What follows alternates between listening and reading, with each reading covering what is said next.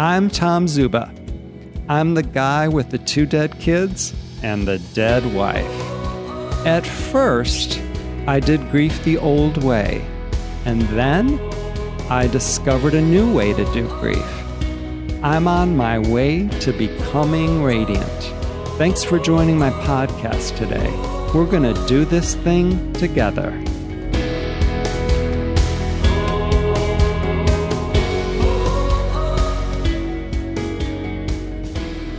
And welcome to my podcast.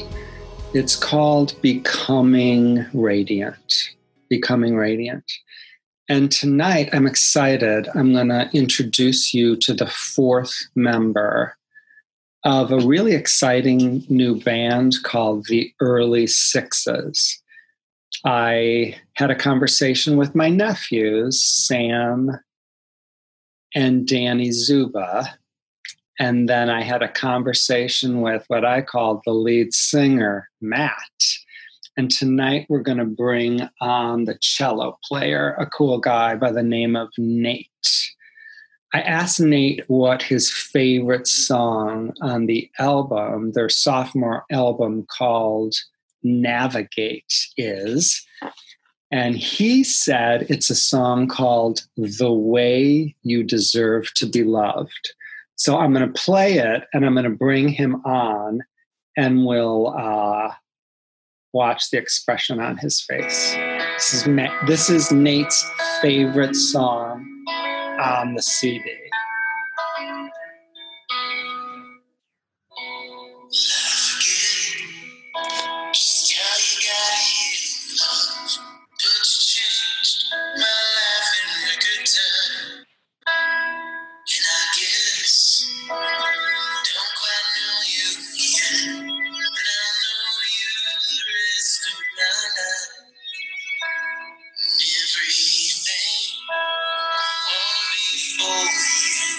Bring him on in a second.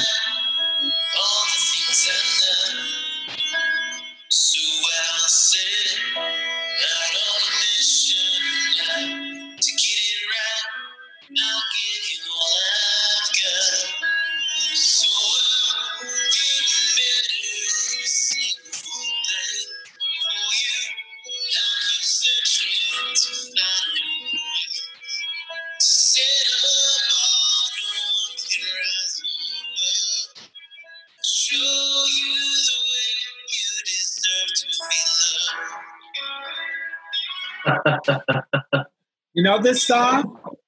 I've heard it once or twice. Listen to a little bit.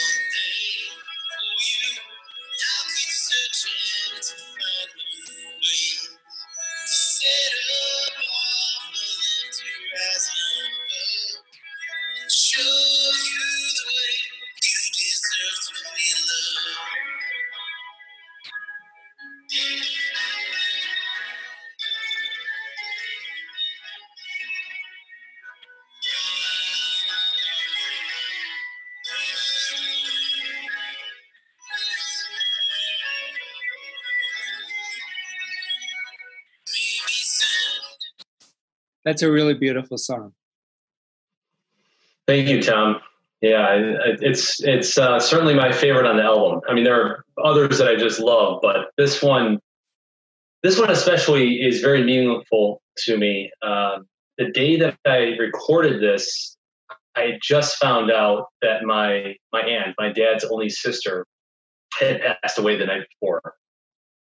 And going into that recording session, I was just overwhelmed with emotion and certainly feeling a deep pain and a deep loss for my aunt, and especially for my dad as well. This is his only sibling. His parents had passed years ago, even before I was born, in fact. So this was his last remaining family member outside of his immediate family. So it was a really tough time. I don't often see my dad cry, and this was one of those moments where he was weeping very openly, and we just had very good conversations that morning.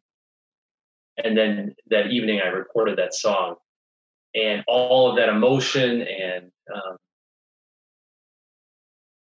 that pain ended up in the song. I really drew from that, and I think that's one of the reasons I really enjoy this song so much, because I can feel and I can hear my own angst and my own pain in that song, even though it's not a painful song. It's actually a very beautiful song that Matt wrote for his daughter, but it has a different meaning for me. When I hear that song, I think about my aunt, and I think about how she deserves to be loved. Tell us your aunt. Aunt Carol Brown. So one of the things that I love about the album is that each one of the songs, I think, has multi-leveled meanings. You can listen to it one day and it tells a story, and you can listen to it another day and it relates to something that happened in my life, or it relates to something in the past. To me, it reminds me of albums that I would listen to in the 70s and in the 80s with a bunch of friends. We would sit down, we would all have the lyrics, we would listen to the song, and then we would discuss it. It's like, what do you think they meant? What does that mean? So it was more than just listening to a song. It was a shared experience. And I shared that. I told the folks before I brought you on that I've already had a conversation with my nephews, Danny and Sam, who I know obviously really, really well.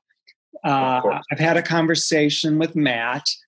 I referred to him as the lead singer. It was interesting because he really, really backed away from that title of lead singer. I thought that was fascinating. And what everybody said is that the real musician, the trained musician in the band, the early Sixes, is Nate. So I'm really, really happy to have you kind of, round out the circle for us.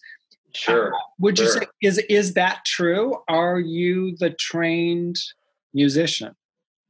That's a true statement to the extent that I have been playing much longer than the rest of the guys. I started playing the cello when I was 7, and I was classically trained. The Suzuki method is the method that I went through. So to that extent, yes, I am the resident musician in the group. But the thing is that these guys they can certainly hold their own. They give me that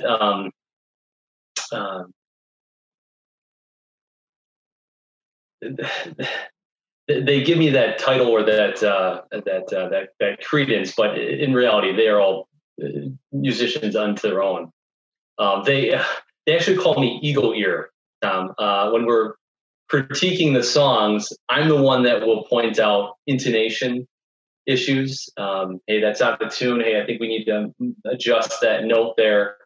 At certain points, it certainly gets on their nerves. I know that I'm so particular.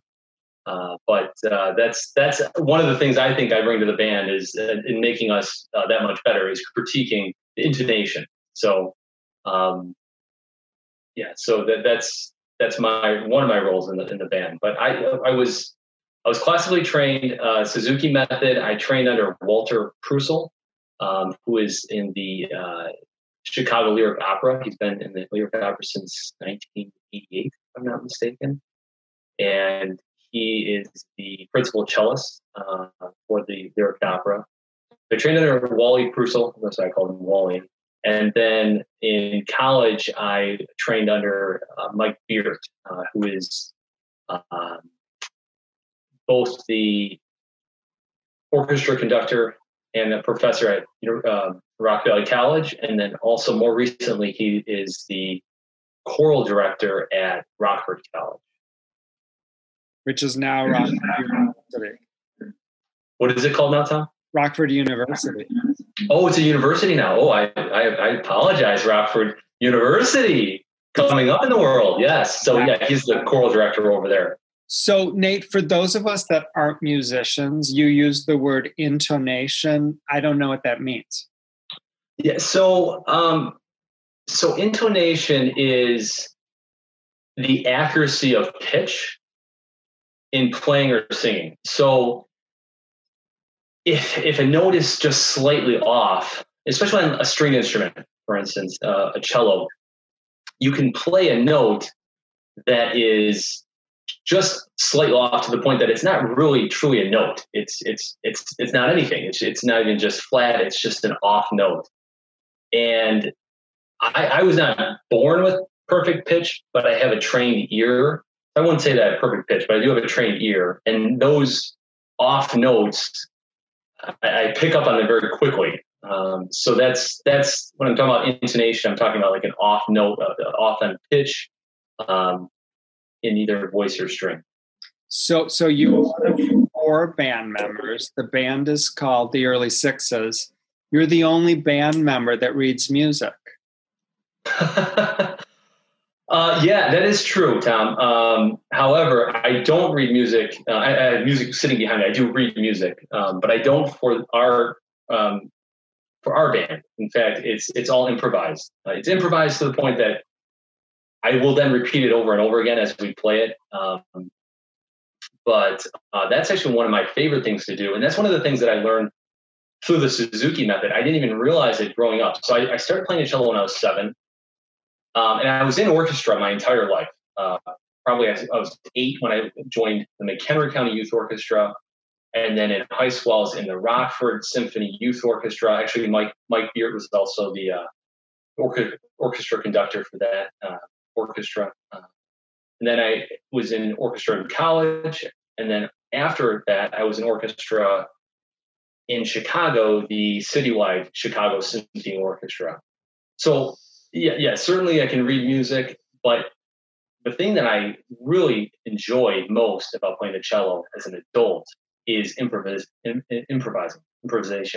It's so much more enjoyable to create music, especially in this band.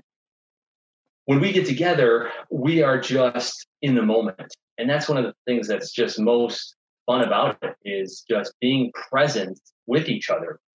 And I can look at Matt or I can look at Dan, and I just know where he's going with his riff.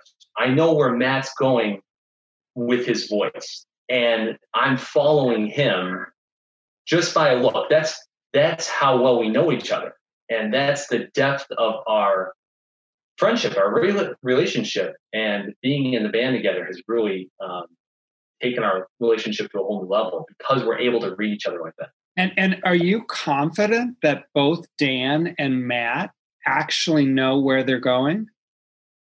Yes.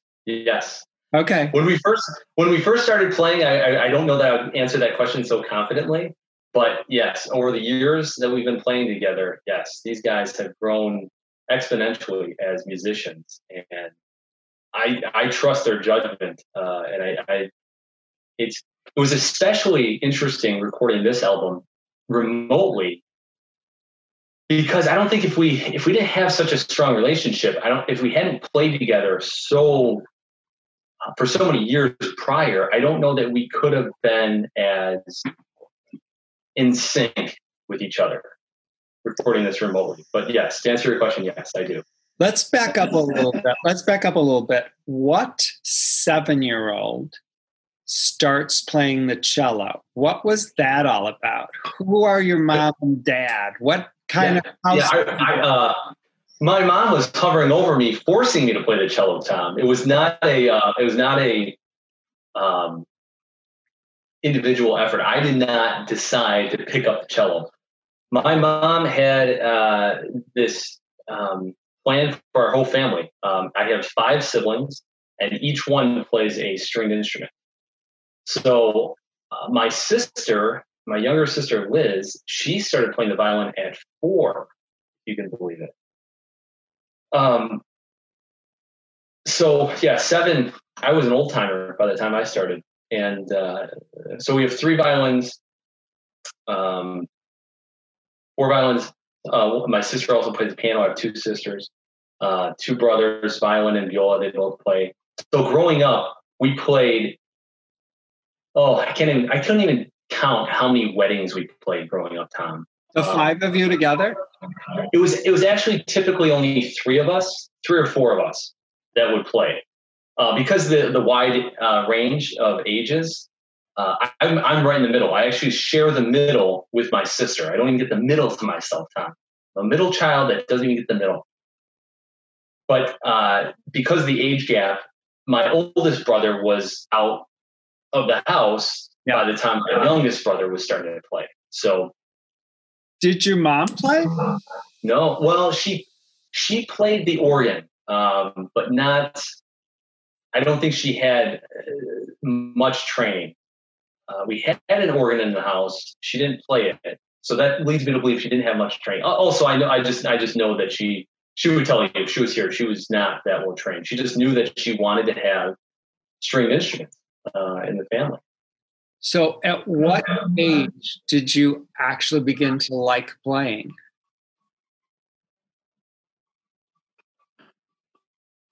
I don't think it was until college. I don't think it was until college. Yeah. So why didn't you quit? I couldn't. My mom would not let me. We practiced daily, 30 minutes every day, lessons every week. We lived in Harvard at the time and would drive to Schaumburg to the Prussel's house, Stephanie Prussel and Walter Prussel. Stephanie taught my siblings violin, and I was taught by Walter or Wally the cello. So it was a weekly thing. Every Thursday, it was a whole day affair. We'd go out there, and then we had orchestra on Saturdays, and practicing every day. When you were in high school, what did you think she would do to you if you all of a sudden said, "I don't want to do this anymore"? The thing is, Tom, I know I said that. I know all of my siblings said that at one point or another. I'm done playing. It was not an option. It was not an option. I don't recall exactly. There weren't any threats or anything like that, but there was no question that we were playing instruments. We were playing musical instruments. So what shifted in college? Why did you all of a sudden start to like it? I figured out how to improvise. Okay. And I started playing. I started playing with Sarah Kelly. Sarah Kelly is a Rockford native. She's Grammy nominated. And in fact, I played on her first Grammy nominated album, "Take Me Away," which was nominated in 2005. So that's where I really honed my ability to improvise, and it made it a whole lot more fun than just sight reading music. I still enjoy orchestra, but it's a completely different intensity of playing. So, because as I was describing before, you're much more in sync and much more relying on your bandmates to know where you're going and to follow along and to create music in that moment. So did you move from Harvard to Rockford? Harvard to Poplar Grove. So I was 15 or 16 when we moved from Harvard to Poplar Grove. And so outskirts of Rockford. And so my whole life moved to the Rockford area, which was, that was a pivotal moment for me. I had to learn how to meet new people. And it was difficult. It was very difficult to leave behind friends, which it wasn't an exceptionally huge distance, but it was to the point that I was not seeing my friends on a regular basis from Harvard and Woodstock. And so I had to create new friends. I had to meet new people. And out of that new beginning, I ended up meeting Dan. Dan and I met in high school, but we really didn't become close until college. We went to Rock Valley for a couple years together, and those years developed our relationship. I mean, we are so much closer now. Through the years, we have just grown. Our relationship has grown. But that was the time that I met Dan. And I met Sam as well. Sam was a youngster when I met him. He was a young kid. Where did you go to high school? I was homeschooled. I was actually homeschooled from kindergarten through high school. I'm what's known as a pure blood homeschooler. That is a self-described. That is a title that I've given myself. In fact, I'm the only one in my family, Tom, that has been homeschooled throughout. I don't know you that well, but I actually like you. So that's a big surprise. I know. So how'd you meet Dan then? I met Dan at Cross Current, which was a youth group at First Assembly of God. Dan went to Christian Life. I knew a couple of mutual friends, or we had a couple of mutual friends, and that's how I got connected with Dan. But yeah, maybe senior year of high school, but it wasn't really until college, our freshman and sophomore year of college, that we really developed that friendship. So did your mom pack you all in the car and bring you to Cross Currents?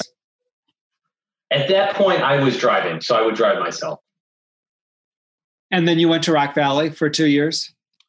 Went to Rock Valley for 2 years and then transferred to DePaul University. In fact, so that's where Matt and I met. Matt and I met at DePaul. We were in the same fraternity, Phi Kappa Psi. Michelle Branning, Matt's wife, I've known since high school as well. So Michelle went to school with Dan. Michelle and I were very close, are still very close, but we were very close. She and I and our friend Nolan transferred from Rock Valley to DePaul together. So the three of us went in as juniors at DePaul. Met Matt and introduced Matt to Michelle. So without Nolan and myself, there would be no Michelle and Matt. Is Michelle musical? No, I don't think so. And I don't mean to say that. I don't think so. I think Michelle would say no. She was not. I think she played flute. She either played flute or trumpet in high school.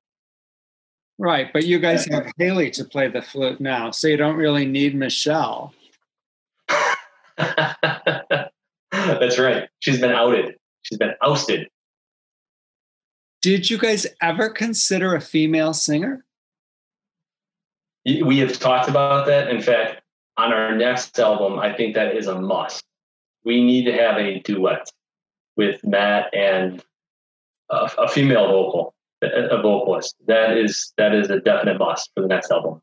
So from your first album, your debut album, to the sophomore album, you could literally hear Matt's voice, mature, get more complex, get richer, get more powerful, get more interesting. Obviously, that's the voice. That's the voice that we hear of the band. And to me, it's a memorable voice. It's a distinctive voice. Are you surprised that he really, really backed away when I referred to him as the lead singer? That's Matt is a very humble person. He's very talented, not just with music, but he's very talented with music. He's a very creative, talented person. And, in college and after college, he went through a period of time where he was finding himself and figuring out what it is that he wanted to do. His dad was a fireman in Chicago. And at one point, he was on that path. He was a paramedic. He was working towards becoming a fireman. But I don't think that was fulfilling for him. He's now a marketing director, and he really uses his creativity to its max. So to answer your question, I'm not surprised that he backed away from that. I mean, it's a fact, right? There's no one else really sing. Sam does sing on a couple of songs back up, but I mean, he is certainly the lead vocalist, and he certainly is the leader of our band as well. I'll tell you what, if there was no Matt in this band, I don't think this band would exist. Certainly not to the level that it has gotten to. He's the one that certainly pushes us to continue on, even when it's challenging. So Dan, Sam, and Nate all said that Matt is the leader of the band. And when I asked Matt if there was a leader of the band, he said, absolutely not. It is a group of equals. We all make decisions together. No, there is no leader of the band. Well, that piece of it is true. When it comes to collaborating and making decisions, we do make those decisions together. And that was one of the most fun things about this album, was collaborating on every little piece of it. And even when we were all in the same state and could drive over to Matt's house where we had our studio, it wasn't nearly as collaborative as this album was. I mean, we were on the phone, and we still are, every day, texting, calling, listening to bits of music from the album, different sections of the song over and over again to perfect it and get it right. And we're critiquing each other's music, or critiquing our own, and making modifications. And sometimes we threw out tracks completely to say, hey, you know what? I think we can do this better, or I think we should go in a different direction. One of Sam's songs, he completely re-envisioned, and we went in a different direction. So certainly Matt is telling the truth when he says, we are a very collaborative band. But in terms of leading us, I would say there's a clear leader, and I think, as you mentioned, Sam and Dan would say the same thing. Matt is definitely our leader of the band, not just vocally, but he's the one that really pushes us to that next level. If you thought about the four of you, is there one member that stands out that really, really, really loves being in the band, that loves the whole process, that this is who they are to their core?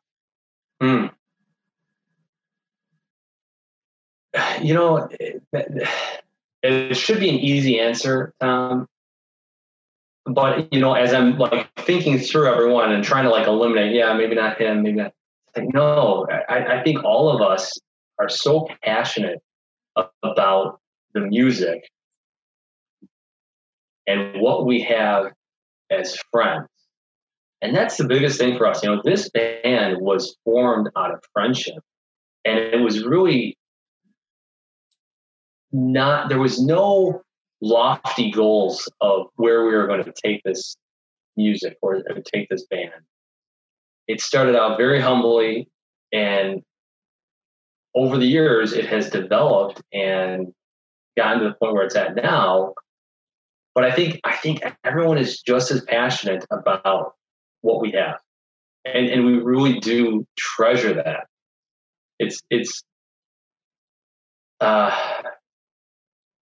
The guys wrote some really nice notes that, in fact, I need to add to this. But each, Dan, Sam, and Matt,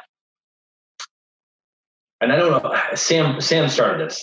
He wrote a really beautiful note to us, and Dan responded, then Matt responded, and now I'm certainly obligated to respond as well. But just beautiful notes to each other about how amazing it's been. And what a blessing it's been to work on this project together, to be so connected to each other, and to have our friendship so developed, and just to have that closeness, even though we're not in close proximity.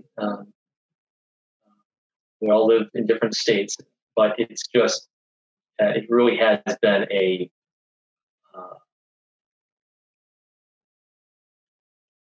just a blessing to have each one of these guys in our lives.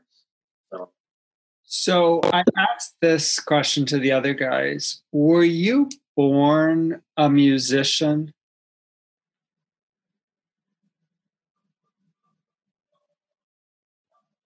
That's tough. That's tough for me, Tom, because I started playing from such a young age.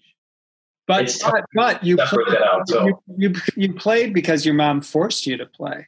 Yeah. You're absolutely right. I would say yes, but it's difficult to say what I would be without music. You know, at one point, my parents made the conscious decision for us. It's going to be music over sports. You know, for instance, I played soccer until I was 11, and then it started to interfere with orchestra. So no more soccer. And that's something that I feel that I missed out on, is being so interested in sports. But certainly I wouldn't give up the ability to play the cello, to have a love for music. I don't know if I was a born musician, but from such a young age, I've not known anything different. Did you stop playing soccer because that was your mom's decision? Say that one more time, Tom? Did you stop playing soccer because that was your mom's decision? Mm-hmm. Yes. At the time, I was not happy with that. Yeah. Do any of your siblings still play? My sister plays the piano. That's about it. I don't know that she plays all that much either. I'm the only one that has really kept up with it. And you love it? Yes. And you have your mom to thank? Oh yeah, absolutely. Absolutely. Is she proud of you? Yes. I can say that with all certainty, yes. So in a way, are you maybe living out a fantasy of hers? Oh, that's interesting. Yes, definitely. So yeah, I would say she's living vicariously in some way, not in a healthy way. No. You know, the thing is, Tom, I don't know that she's. How do I want to say this? I don't know that she is all that. I think she'd be fine if I was just playing actively in an orchestra. I don't think she necessarily has an aspiration for me to have a career with music, but just to enjoy having music in my life, and sharing music with others, which is what I do. Yeah. What do you do professionally? I am a recruiter. I recruit engineers. So remember earlier when I said that moving from Poplar Grove, or rather Harvard, to Poplar Grove was a pivotal moment for me. Learning how to meet people, interact with people, create conversation. That's my career now. That's what I do. Is I talk to strangers and I convince them to leave their job and go to work for another company. And when you were in 10th grade, being homeschooled, did you think, oh, when I grow up, I want to recruit engineers? No, not at all. I went to school for psychology, and I thought I would be a counselor. That was my goal, was to become a counselor. And when I was at DePaul, I did a couple of internships and research projects. I was with some of the professors there, and I realized this isn't what I thought it would be. Not quite for me. And then I started taking some industrial organizational psychology classes. I just kind of stumbled upon that. I didn't even know it existed, and really enjoyed it. Really fell in love with it, and that's what led me into recruiting. And would you say, do you love it? Is this what you were born to do? Are you going to be a recruiter the rest of your life?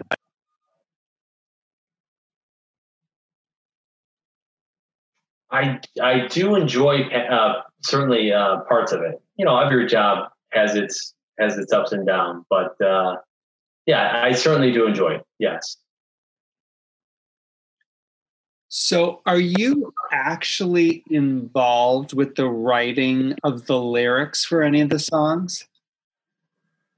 No, on this album, I'm not, and that's probably if I had a regret on the album, that's a regret of mine that I didn't get a song ready for the album. You know, the thing is, we actually had more songs that we cut, and we'll put onto the next album. This was a running discussion as to how many songs we were going to have on this album, and we decided on 10. And so there are songs that will be put on the next album. But yeah, I did not get a song ready for this album. That's if there's a regret, that's one that I have.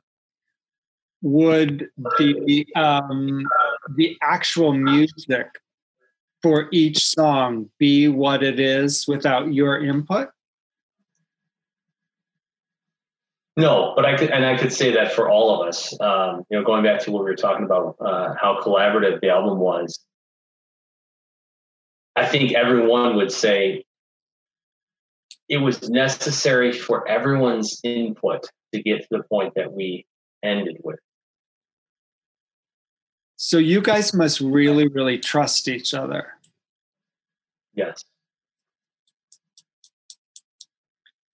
So the first single is Chase the Sun. It came out September 4th. I have listened to it probably 125 times. I take my dog out walking every morning, and we literally are chasing the sun. The sun rises here in Illinois at about, 7:14 now. So we are sure that we are out as the sun's coming up. Tom, you are almost certainly our biggest fan. I am the biggest fan. I am your biggest fan. It's evident. I love your CD. Your CD reminds me of who I was in my 20s and in my 30s, but the words and the messages and the phrases are not only who I am at 63, but who I want to be over the next 10 years. I literally want to spend the rest of my life chasing the sun. Mm. Yes, yes, yes. I mean, Matt moved west. I moved west, not once, but twice when I was in my 20s. Is that right? Absolutely. When I was in my 20s, I packed up the car. I drove west. I moved to West LA. I lived at National and Sepulveda. Okay. A year after my wife died in 1999, 2 years later, I packed up my kids. I drove to Northern California. We moved to Walnut Creek, California. So I did what the story that your song. Yeah. I've done it twice. That's incredible. I didn't know that. So you moved out there, and then what prompted you to come back to Illinois the first time? Yeah. So everything we need will be there waiting on the other side. Because nothing amazing comes from safe. Yeah. That's great question. Great question. That's my favorite line. That's one of my favorite lines in the whole album. Nothing amazing comes from safe. Yeah, that line, like it pierces, right? It's like if you're trying to take the safe route, what what are you going to end up with? You're going to end up with a safe result, right? And that line, yeah, there are several lines throughout the album. It's like, wow, that just pierces deep. Wow, where did that come from?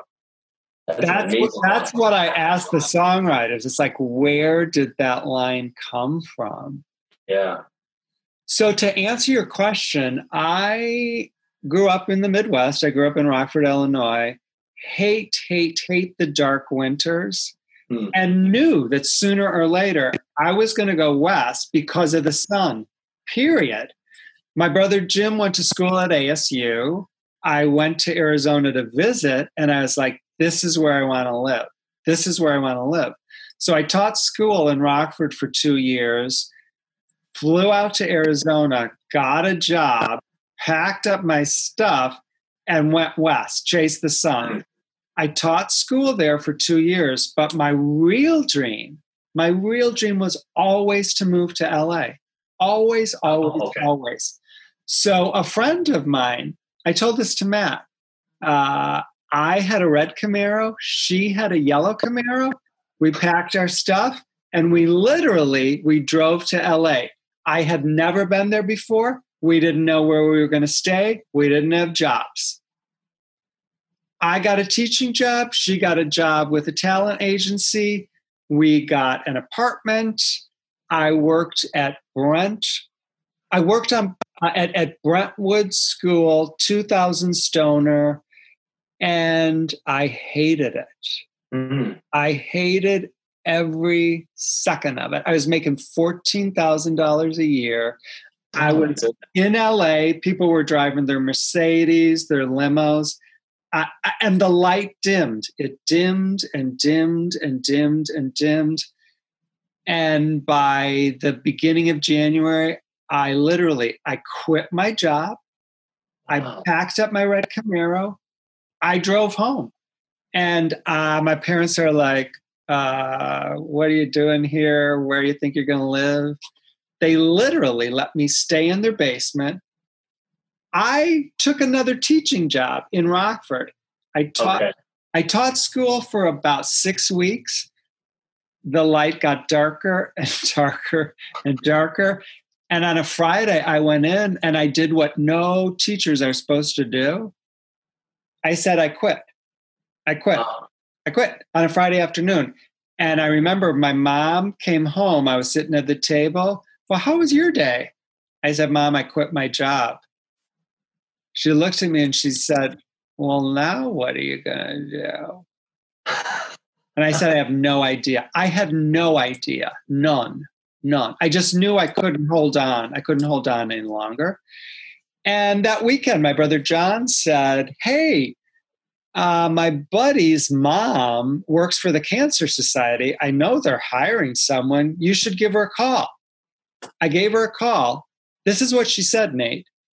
We're looking for a middle-aged woman with fundraising experience. So I literally said, let me work on my resume. To make a long story short, I interviewed. They hired me. A year later, I transferred to Chicago. I met this woman named Trish Brennan. I married her. Life unfolded perfectly.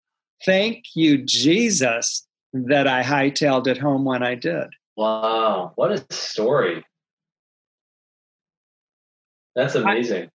So after my wife died, like I said, in 99, I knew I needed to get out of the Midwest. I knew I needed to. So I chased the sun. I had already done Southern California, so I chased it to Northern California.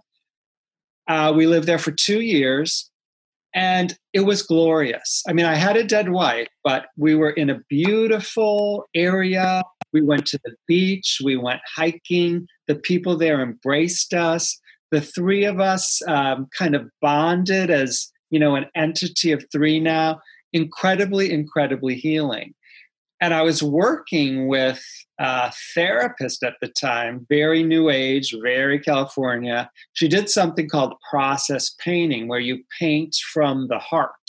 That which has no words, you bring it up and you put it on paper in color, in color, in color. I'm not kidding you.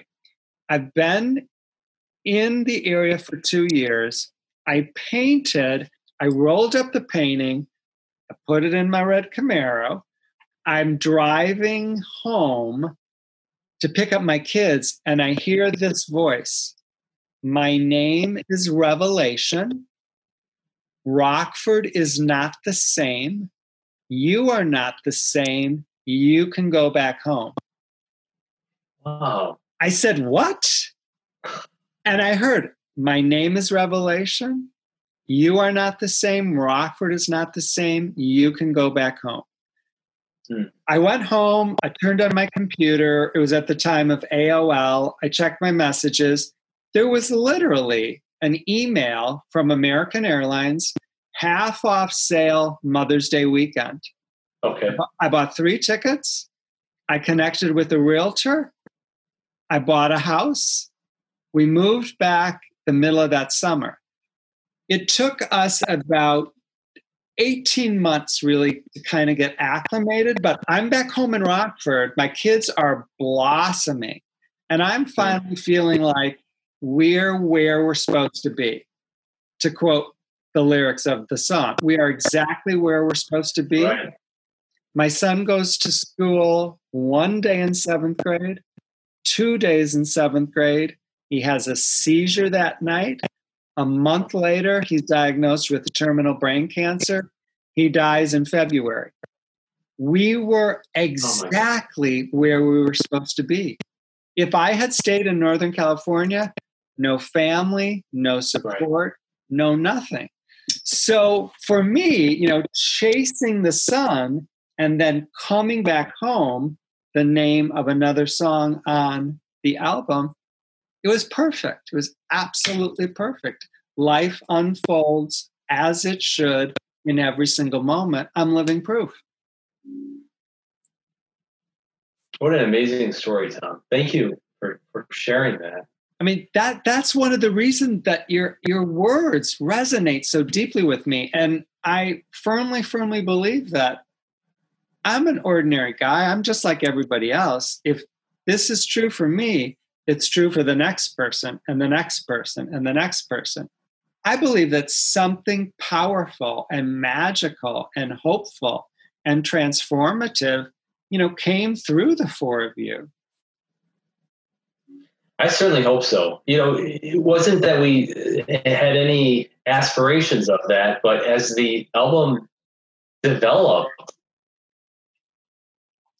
I think we were overwhelmed. I know we were, because each step along the way we would discuss, and where did this come from? Listening to the finished product, it's like, wow, we didn't even know how we got there. And the running joke is like, between the 4 of us, how are we going to play this album?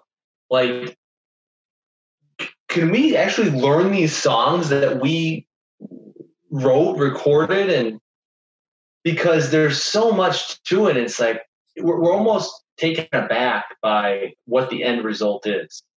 And of course, very happy with that. But we're hopeful that it does connect with other people in different ways. Yeah, just as we were talking about, that you listen to one of the songs and it means something different to you than it does to me or to Matt or Sam or Dan who wrote the song.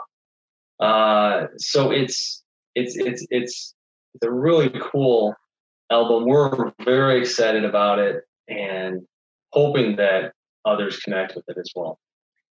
So this is what I know. I'm not a musician, but I'm a creative force in the same way that the 4 of you are creative forces. I wrote 1 book. You have 1 debut album. I wrote a 2nd book. You have a sophomore album. Mm-hmm. I read this book and I think, where did this come from? Where did these words come from? This is more beautiful than I remember. This is really powerful. It really moves me. I hope that this will move and touch other people. in the line of work that I do, I hear from people every single day that say, your book saved my life. You saved my life. You saved my life. I wrote a second book. You have a second album. Mhm. This is more glorious. This is more spectacular. This is more powerful than the first one. Like you, I open this up. I'm like, where did this come from? Right. Who wrote this? How did this phrase come together? I don't ever remember reading it before, but dang, it's beautiful. So this is what I've come up with. This is what I've come up with. I firmly believe this, that literally we are all one. We are all connected.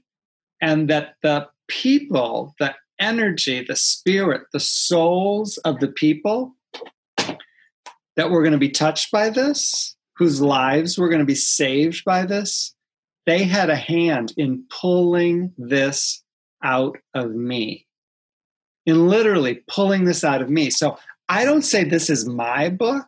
This is our book. This is our book. And I believe that the invitation from the universe to me is, I can work like a dog to make sure that this book gets in the hands of every single human being that helped co-write it with me, because there's a message in here for them that they pulled out of me. And my hunch is, I know enough about, creative artists. They would say the same thing. They don't really know where it came from. That's part of the creative process. It's saying yes to it and allowing it to flow through us. Tom, I was hoping to, when we spoke last Wednesday, I ordered your books that night. And for some reason, they have not arrived yet. I ordered them through Amazon. I was really hoping to read them, or at least one of them, before we were able to talk. But I did read the reviews, or some of the reviews. I mean, you have hundreds of reviews, all just glowing reviews on Amazon. And just to read the words from your readers, it's just incredible how they have been touched by your work, by what you've done, by the words that you've written, and how you've shared your story so openly. That was one of the repeated themes in those reviews, is Tom knows what I've gone through. And he has shared it very openly. And this is the best book I've ever read on grief, over and over again. And so I'm very excited to read your books. I'm hoping that I receive them, maybe even tomorrow. Probably get them tomorrow. But the reviews themselves, just incredible. Just incredible. I appreciate the fact that you read the reviews, and I appreciate the words that you shared with me. And you don't really know me that well, but one of the things that I teach is I firmly believe that words have power, and I speak slowly and I speak mindfully. And I learned a long time ago that if I tell the truth, then I don't have to really remember what I said, because I always speak the truth. So that's what drew me, and that's what continues to draw me to your album, because I think that everything that you said about my book is what I experience when listening to your album, that you're vulnerable, that you guys were honest, that you're telling what's true for you, but because I'm a human being, it's true for me as well. You guys, one song after the other, you build a bridge to other people. And in this day of the coronavirus, of Black Lives Matter, of an election coming up, we need bridges. We need bridges. We don't need walls. We need bridges, right. bridges. So I don't believe in coincidences. And what I really wanted to hit on is so Danny and Ben, they're already out there. My conversation with them is already out there on YouTube, but I need their buddy Chris to upload it to the podcast. Okay. And I'm going to meet with him tomorrow. So my hope is that tomorrow, that first interview, did I say Danny and Ben, Danny and Sam? You did. And I was thinking, do I correct him? He'll figure it out. Yeah, Danny and Sam. Sam. You did. You figured it out. Yeah. Obviously, Ben is Dan and Sam's brother. Danny and Ben, Danny and Ben. Yeah. Oh, yeah. So I knew exactly where that came from. Yeah. Absolutely. So it's an easy mistake to make. I'll tell you this though, Nate. Our youngest sister Anne Marie, she called me today, and she said, "I spent the 2.5 hours listening to your conversation with Dan and Sam." She said, "I was riveted." She said, "I learned so much about them." They were honest, they were vulnerable, they were raw, they were real. I had a similar conversation with Matt last night, who I don't know really at all. And my thought is, I want to release that this Friday. Okay. That coincides with the single I'm Sorry. And this conversation with you, I want to do on the 25th, which coincides with the release of, to me, what is the most haunting, powerful, personal song on the album, and that's Saved You. Mm-hmm. Yeah, that song there's so much energy in that song. I'm getting goosebumps just even thinking about it. This is one that had been shelved. We had originally thought about this song for their first album and never got it to the point where we felt comfortable with it, confident that that was the right version of the song. And came back, completely redid it. And it was interesting listening to older versions of the song. Like, wow, how we got to this point. But that song has so much energy in it. And I know for me personally, it was one that I took a lot of risks on. I used different techniques in my playing that I never had. In order to create an uneasiness in this song. It's really what we were going for. This it's almost unstable to create this emotion of pain and guilt and shame, wanting to do everything you can to save this person, and in the end failing. What could I have done differently? I thought I could save. And so that song is very powerful, very, very powerful song. And it's memorable. It's memorable. I mean, the first couple of notes, it's like, oh yes, here we are. Here we are. It's haunting. It's beautiful. It's magnetic. It's mesmerizing to me.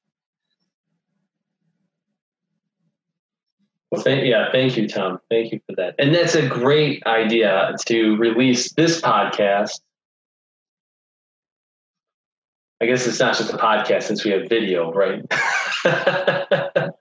On the 25th, when that comes out, that would be fantastic. Yeah, that would be just great. So, in that brief introductory conversation that I had with you guys, I mean, I'm 63.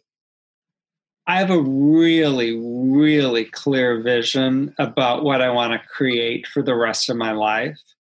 I know exactly why I came to the planet. I'm doing exactly what I'm supposed to do.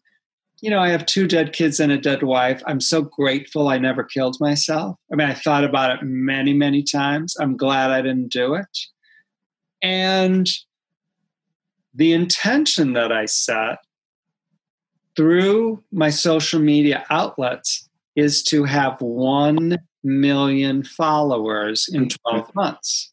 And I've connected with this buddy of Dan's, Chris. I call him CW. And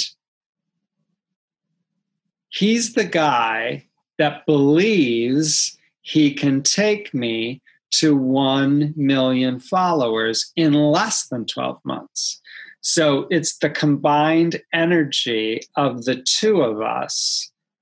We believe it's going to happen. We have the vision. We're mapping out the action steps. It will happen. That's how powerful we are as human beings.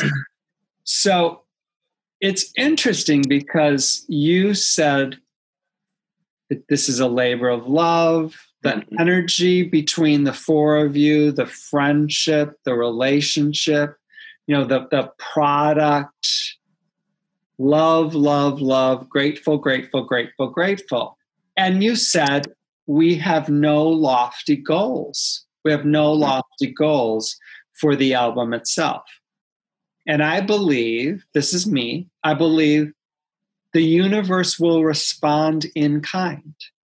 If you have no lofty goals, no lofty goals will be met. Which, may be fine. Perfect. We're glad we did it. We'll put it out there. If a couple people listen to it, cool. From our conversation last week, Tom, and when you had introduced these thoughts to us, that I think you guys are thinking too small. We've had subsequent conversations, the four of us. And, perhaps we are thinking too narrowly, too small. I think the same intention applies, but in terms of creating a meaningful album that will touch lives. But maybe we are thinking about it on a smaller scale when, in fact, we should be thinking about this. Hey, this could be a much bigger deal for us than we had anticipated, or a much bigger scope, is what I mean to say, that it would touch more lives than we had thought it would. So we're trying to wrap our heads around that. It's because we certainly see your point, and it's not something that we had given great consideration to. We all have separate careers. We all have families. Three of us have kids at different varying stages of life, or ages rather. And so, beyond recording the album, we hadn't given much thought to, where could this go? And so it's something now that we're talking more about and discussing and really giving serious thought to. I believe that life is always the teacher. Life is always the teacher. So your first album, how would you describe the reach of that? How many likes did you get? How many lives did that first album touch? Yeah, so we have just under 100,000 streams for that first album, which honestly, frankly, was much more than we anticipated. And we're not exactly certain how we got to that point. It's kind of nuts to think that even that first album reached that many people. But yeah, about 100,000 streams across the various streaming platforms. So life has changed since then. And there's this thing called the pandemic, and that could be a plus for musicians like you, or that could be a negative. My hunch is it's probably a plus. People have more, free, unstructured time. My hunch is they're searching for music. So if you respond post release of the album Navigate on October 9th, if your response to this is the same as your response to the first, we could predict that you'll probably get 100,000 again. And maybe that's cool. Hey, we hit the 100,000 mark again. Success.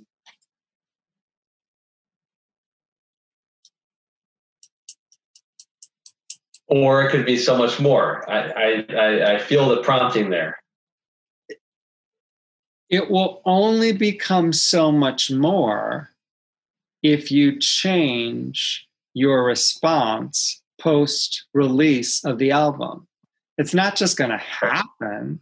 There's 100,000 fans just like you releasing their albums. Like I said to you, the 98% of self-published authors, I'm a self-published author, 98% of us sell 100 books or less. Why?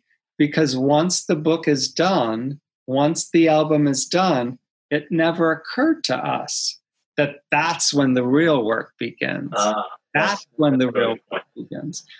How do I get this beautiful product in someone's hands?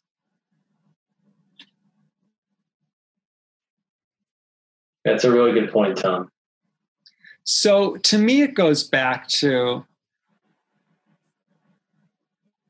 I know what my goal for this book is. Every single human being on the planet that is living with the death of someone they love, I want this in their hands. It's a lofty goal. Do I believe it's possible? You bet I do. I've heard from people in Antarctica, in South Africa, in India, in the Netherlands, in Germany, in all over the world. Your book touched my life. You saved my life. Cool. I'm moving in the right direction. Absolutely. So I think with any of us that are creators, once the creation is finished, we are invited to consider what next? What next? Am I content keeping the creation, right over here so I can look at it? Or was part of it to share the creation with the widest audience possible? Right. I think that's the exciting invitation. And there's not a right answer and there's not a wrong answer. Like you said, everyone has lives. 3 of you have kids. You all have jobs. Success. You already created a beautiful, beautiful, beautiful album. Success. Well, yeah. Thank you, Tom. You're absolutely right. We may be limiting ourselves, and to your point, if we just leave it as is, the same result will take place as the first album. Limited. 98% of human beings limit themselves by the beliefs that they choose to hold.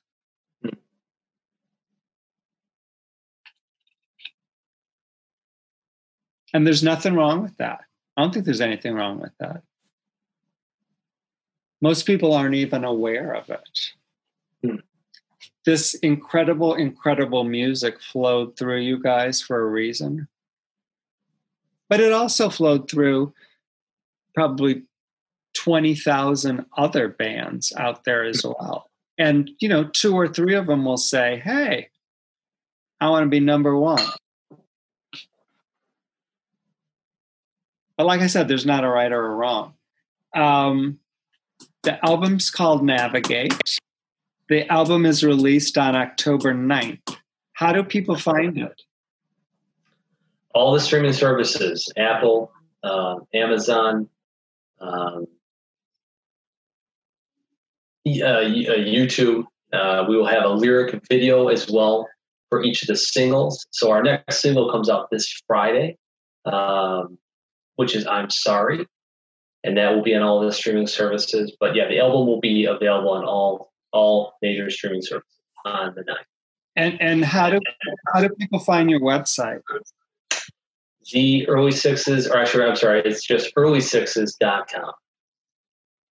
And I think I asked everybody this question. People who have listened to the podcast, why should they buy the album? Why should they buy the album? Well, you would always have the songs, and you wouldn't have to rely on the streaming services, or you could have a membership on one of the streaming services and also listen to our album.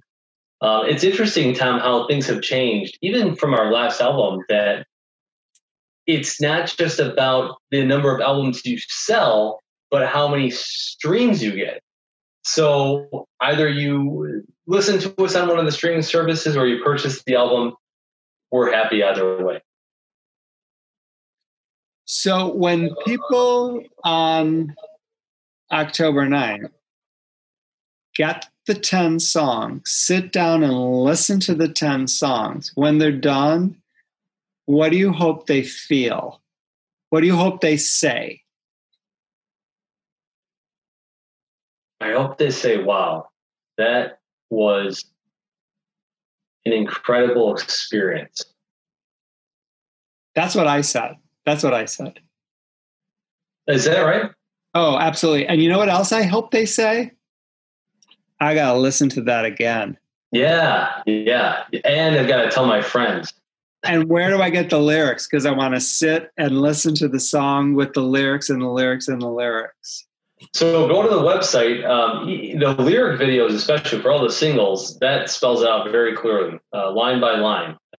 That's a great way to go through the lyrics. And I'm the same way. I like to read through the lyrics of songs. Sometimes I miss something or I mishear something, and that's a great way to go through the song and listen to the lyrics, the lyric videos that we're putting out. This is what I think is going to happen, and I shared a little bit about this with you. After people listen to it maybe 2 or 3 times, they are going to want to know who the 4 of you are. They're going to want to know who pulled these lyrics. Where did these lyrics come from? What's the story behind this? Where did this come from? So if I were you guys, I'd be prepared for that. Good point. Very good point. I appreciate your time. It was phenomenal getting to know you more. I can't say this enough. I love your album. I wish you the best success. I hope, you know what I hope? I hope 1 million people listen to it. I hope 1 million people listen to it. What are your final thoughts? What's your final message to anyone that's listening?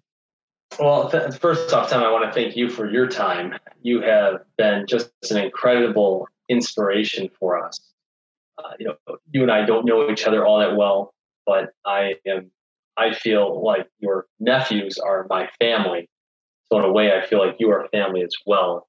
And I feel like that we've had that comfort level as well going into the conversation, having not known each other very long, but still having that comfort level almost as we are family.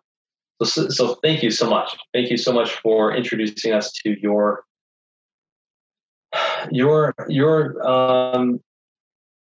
people, to the followers of your podcast.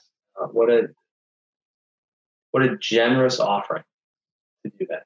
Thank you so much. And that has just meant the world to us. I know for Dan and Sam especially, for their uncle to feel and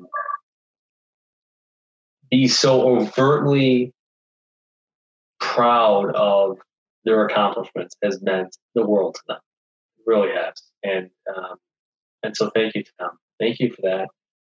I hope the album is as meaningful to your listeners as it is to us, as it is to you. And thank you for having me on. I would love to talk with you again, and hope to do so very soon. You're welcome. You're welcome. You're welcome. I want to make this really clear. I work with broken people. I work with broken people all over the world. The people that I work with don't believe that hope is possible. They don't believe that joy is possible. 98% of them have considered killing themselves, because when someone we love dies, your dad has firsthand experience with this recently, connected with the song that we talked about at the opening of the podcast. When someone we love dearly dies, we're shattered. We're shattered. And we don't believe that that sun that we're chasing is going to appear again. That's just the way that it is.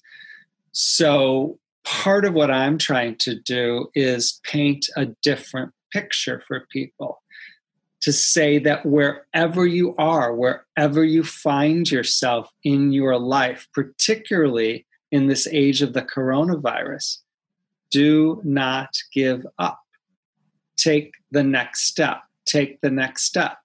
And there are so many direct messages in this incredible album that you guys created that you literally helped me paint a picture of hope and of possibility and of a joyful, radiant life. I believe that that's what you guys created for yourselves during the pandemic. You didn't go in your closet and drink and pop, pills. You said yes to life as it was. You maximized the way you could connect using social media. You guys got closer to each other. You listened to the voice. You created a masterpiece. You're a living example in your own ways of what's possible when we say yes to life, when we shift our perception, and when we step into the possibility of radiance, of being radiant. So, yes, I'm happy to offer you what I have to offer.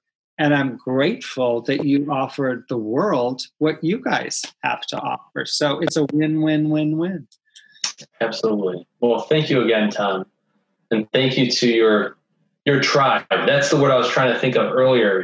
Your followers are your tribe. That's thank you for allowing us in to your tribe to be able to be a part of it. It is an ever expanding table, and there is a seat for absolutely everyone. The four of you are welcome anytime. Well, thank you very much, Tom. You're welcome. I'll talk to you soon. Absolutely. Talk to you soon. Okay, take care.